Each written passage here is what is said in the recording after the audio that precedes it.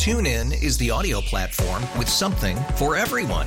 News. In order to secure convictions in a court of law, it is essential that we conclusively. Sports. Shot clock at 4. Doncic. The step back 3. You bet. Music. You set my world on fire. Yes, and even podcasts. Whatever you love, hear it right here on TuneIn. Go to TuneIn.com or download the TuneIn app to start listening. It's better over here. After investing billions to light up our network, T-Mobile is America's largest 5G network. Plus, right now, you can switch, keep your phone, and we'll pay it off up to $800. See how you can save on every plan versus Verizon and AT&T at T-Mobile.com/across America. Up to 4 lines via virtual prepaid card. Allow 15 days. Qualifying unlocked device credit service ported 90-plus states with device and eligible carrier and timely redemption required. Card has no cash access and expires in 6 months. Sports Radio 92.9, The Game, back at it. Chuckery Show, hanging out in the Kia Studios on this Friday night with you. 404-741-0929, Solomon Brothers Diamond text line to be a part of the show. Well, Atlanta United gets ready for action coming up tomorrow night after a very successful match against Colorado on this past Wednesday night. Now they're up in Chi-Town, 8 o'clock pregame, 8:30 kick. This gentleman will be part of the call, along with Mike Connie. Jason Longshore joins us on the waitfor.com hotline. You can follow him on his Twitter page, @Longshoe. Jason, my friend, as always, appreciate the time this evening. No, thanks for having me on. You know, it feels like that this match was about 10 days late because you and I had talked about, okay, let's have a get-right game against Charlotte about, 10 days ago or whatever it's been, or 2 weeks or whatever it's been at that point. That felt like the get-right game on Wednesday night for Atlanta United as they just came out and did what they had to do. Yeah, it's twofold. I mean, the style of play from Atlanta United wasn't any different. The tactics are going to change game to game. I think, when we talk about the way a team plays, it's more of a permanent thing. It's a game model. It's a style of play. And the style's been consistent for Atlanta United. The biggest difference on Wednesday is you had patience going forward, even after a missed penalty, and get that opening goal. And when this team gets an opening goal against these teams that want to sit back and defend, those teams then have to come out and play a little bit. That opens up even more space, and that's where Atlanta United can thrive. Chicago's a little different. We saw them recently. They don't sit back and defend as deep, and at home they should come out and play a little bit from the beginning, which is a good thing for Atlanta United. But in these games that we've had here lately against Colorado and Charlotte and Nashville and Miami, all teams that want to get numbers behind the ball and sit deep, you've got to get the first goal against them. I brought this up the other night on the show, and I do think it's interesting. And I know things have changed here in this last match. United is now a +4 in goal differential. But before that match on Wednesday, they were the second leading goal-scoring team with 21 goals. But they had a goal differential of 0. And if you looked at when you looked at the top 6 goal-scoring teams, the 5 other teams around them, +7, +9, +10, I think one was +8 or whatever like that. Why do you think that Atlanta United is just so different than that there's such a prolific scoring team, but boy, they give up a lot of goals along with it? Yeah, they're giving up too many goals. That's something that has to improve for this team to continue climbing the ladder in the Eastern Conference. I mean, you do have to keep in mind you had that one outlying game, the 6-1 in Columbus, which is a big -5 that sits on your number. But Atlanta's got to be better defensively. You've got to be able to win some tight games where, look, I feel confident about this team scoring goals all season long. They've scored in every game so far, and they've scored in a lot of different ways as well. But they've got to be better defensively to win those tight games when you get late in the season and you get into the playoffs. Jason Longshore joining us, the waitfor.com hotline, covering all things Atlanta. Are you in Chicago, by the way? I am in Chicago. I am waiting to go in and have some dinner at an old family German restaurant. Are you like Sinatra? Are you singing My Kind of Town and all that, just skipping down the street with a fedora on, or what? No, I don't have a fedora on tonight, no. Okay, all right, but you are skipping down the street anyway. Of course, I mean that's just the usual thing. Right. Listen, you call that Friday, so anyway. Yeah, exactly. Look, this Chicago team, they're 13th in the Eastern Conference. Only 14 points, -3 goal differential. Does this feel like one of those times where we need to find a 3-point victory on the road? Does this feel like one of those moments where, okay, let's go in here and steal one and grab us 3 points on the road?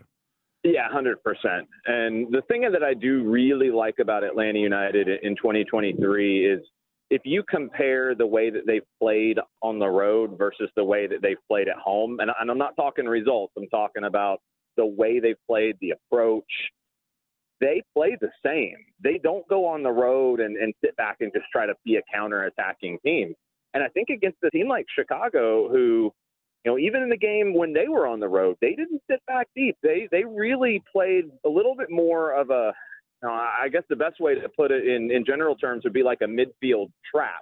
Like in the middle third, they were trying to create traps, and they were really difficult to play through there. And it was different than Atlanta United had seen, and they struggled with it. In a game at Soldier Field for Chicago where they need points, they've got a new manager in charge in Frank Klopas right now, and they're coming off of a disappointing game on the road where they had a 1-0 lead in Charlotte and ended up losing 2-1. I think Chicago's going to open up and try to play and get numbers forward, which will then present space to Atlanta United. And the way that they play, even on the road, they're going to take advantage of that space. This is a very winnable game for Atlanta United on the road tomorrow.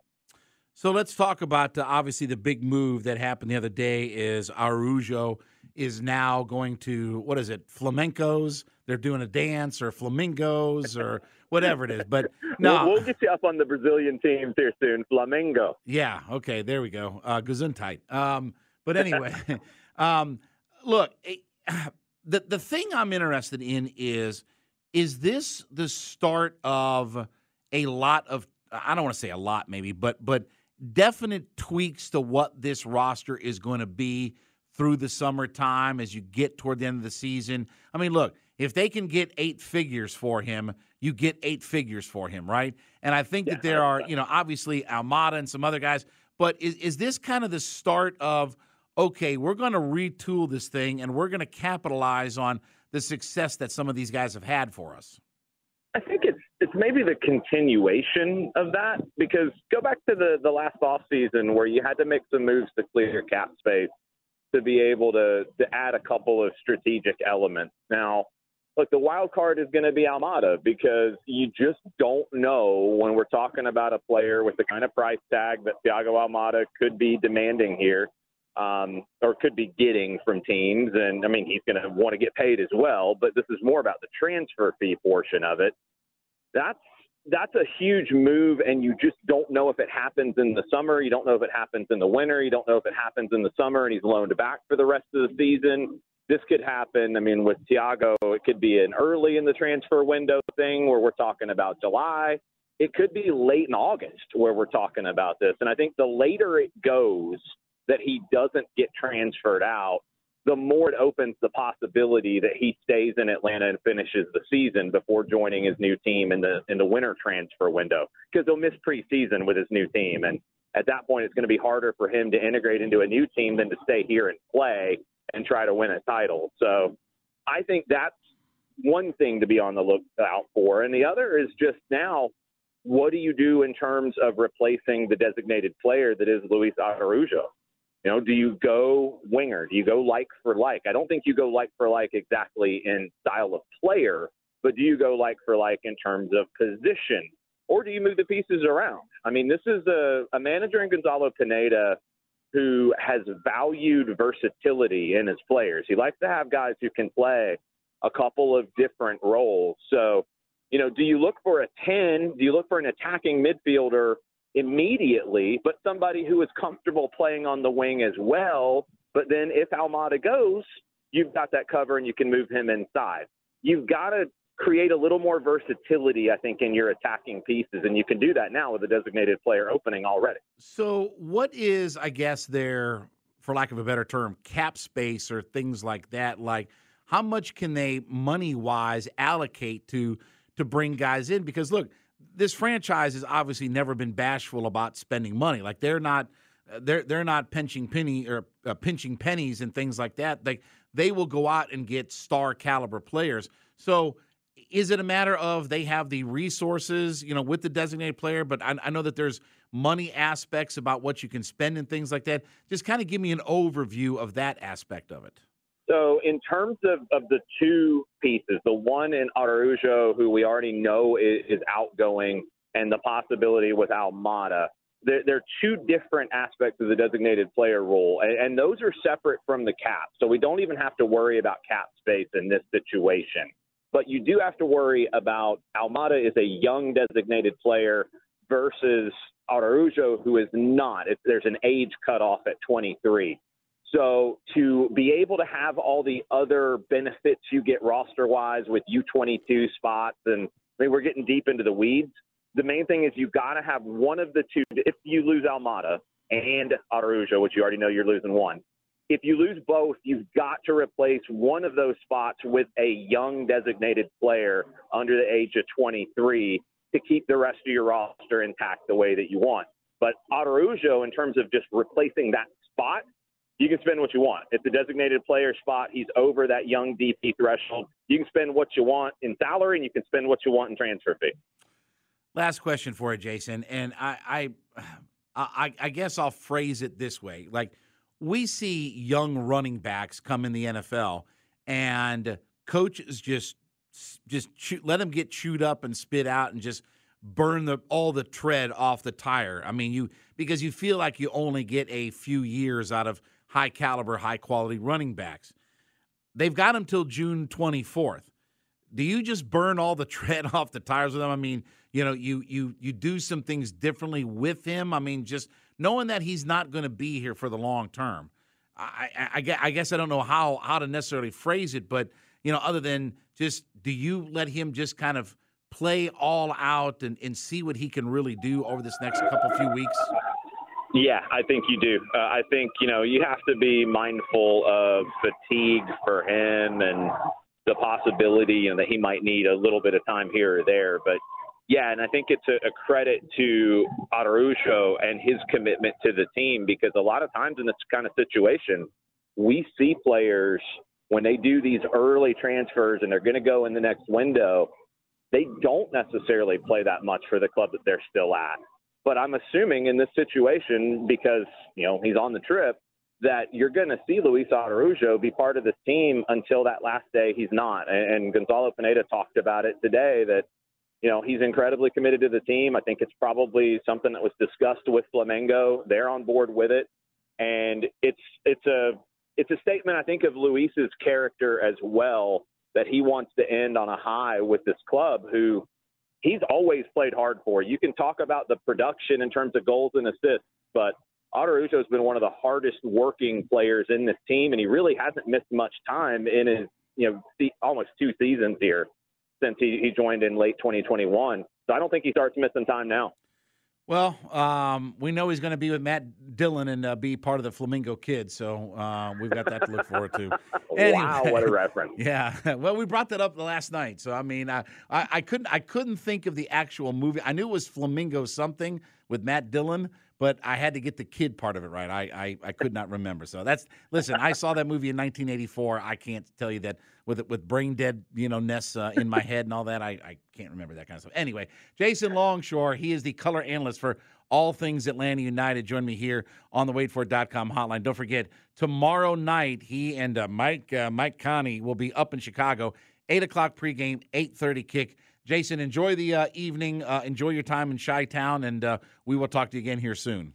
Appreciate it. Thanks for having me on, as always. You got it. When we come back from the top of the hour, it will be time for the Falcons flyover. PFF has the Falcons off-season grade. That plus some other news and notes as well. Chuckery in the Kia Studios. Sports Radio, not to the game. Odyssey.com app.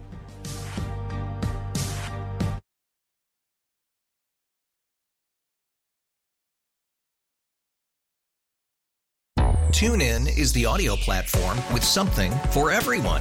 News. In order to secure convictions in a court of law, it is essential that we conclusively. Sports. Shot clock at 4. Doncic. The step back 3. You bet. Music. You set my world on fire. Yes, and even podcasts. Whatever you love, hear it right here on TuneIn. Go to TuneIn.com or download the TuneIn app to start listening. We really need new phones. T-Mobile will cover the cost of 4 amazing new iPhone 15s, and each line is only $25 a month. New iPhone 15s? It's better over here. Only at T-Mobile, get 4 iPhone 15s on us and 4 lines for $25 per line per month with eligible trade-in when you switch. Minimum of 4 lines for $25 per line per month with auto-pay discount using debit or bank account. $5 more per line without auto-pay, plus taxes and fees. Phone fee at 24 monthly bill credits for well-qualified customers. Contact us before canceling account to continue bill credits or credit stop and balance on required finance agreement due. $35 per line connection charge applies. See T-Mobile.com. O'Reilly. Protect your vehicle's engine with a full synthetic oil change and save with Mobil 1 at O'Reilly Auto Parts. Purchase 5 quarts of Mobil 1 full synthetic motor oil and receive a $10 O'Reilly gift card after rebate. See store for details. With your Mobil 1 purchase, you'll also receive 2 times points during O Rewards Bonus Points Month at O'Reilly Auto Parts. O'Reilly Auto Parts.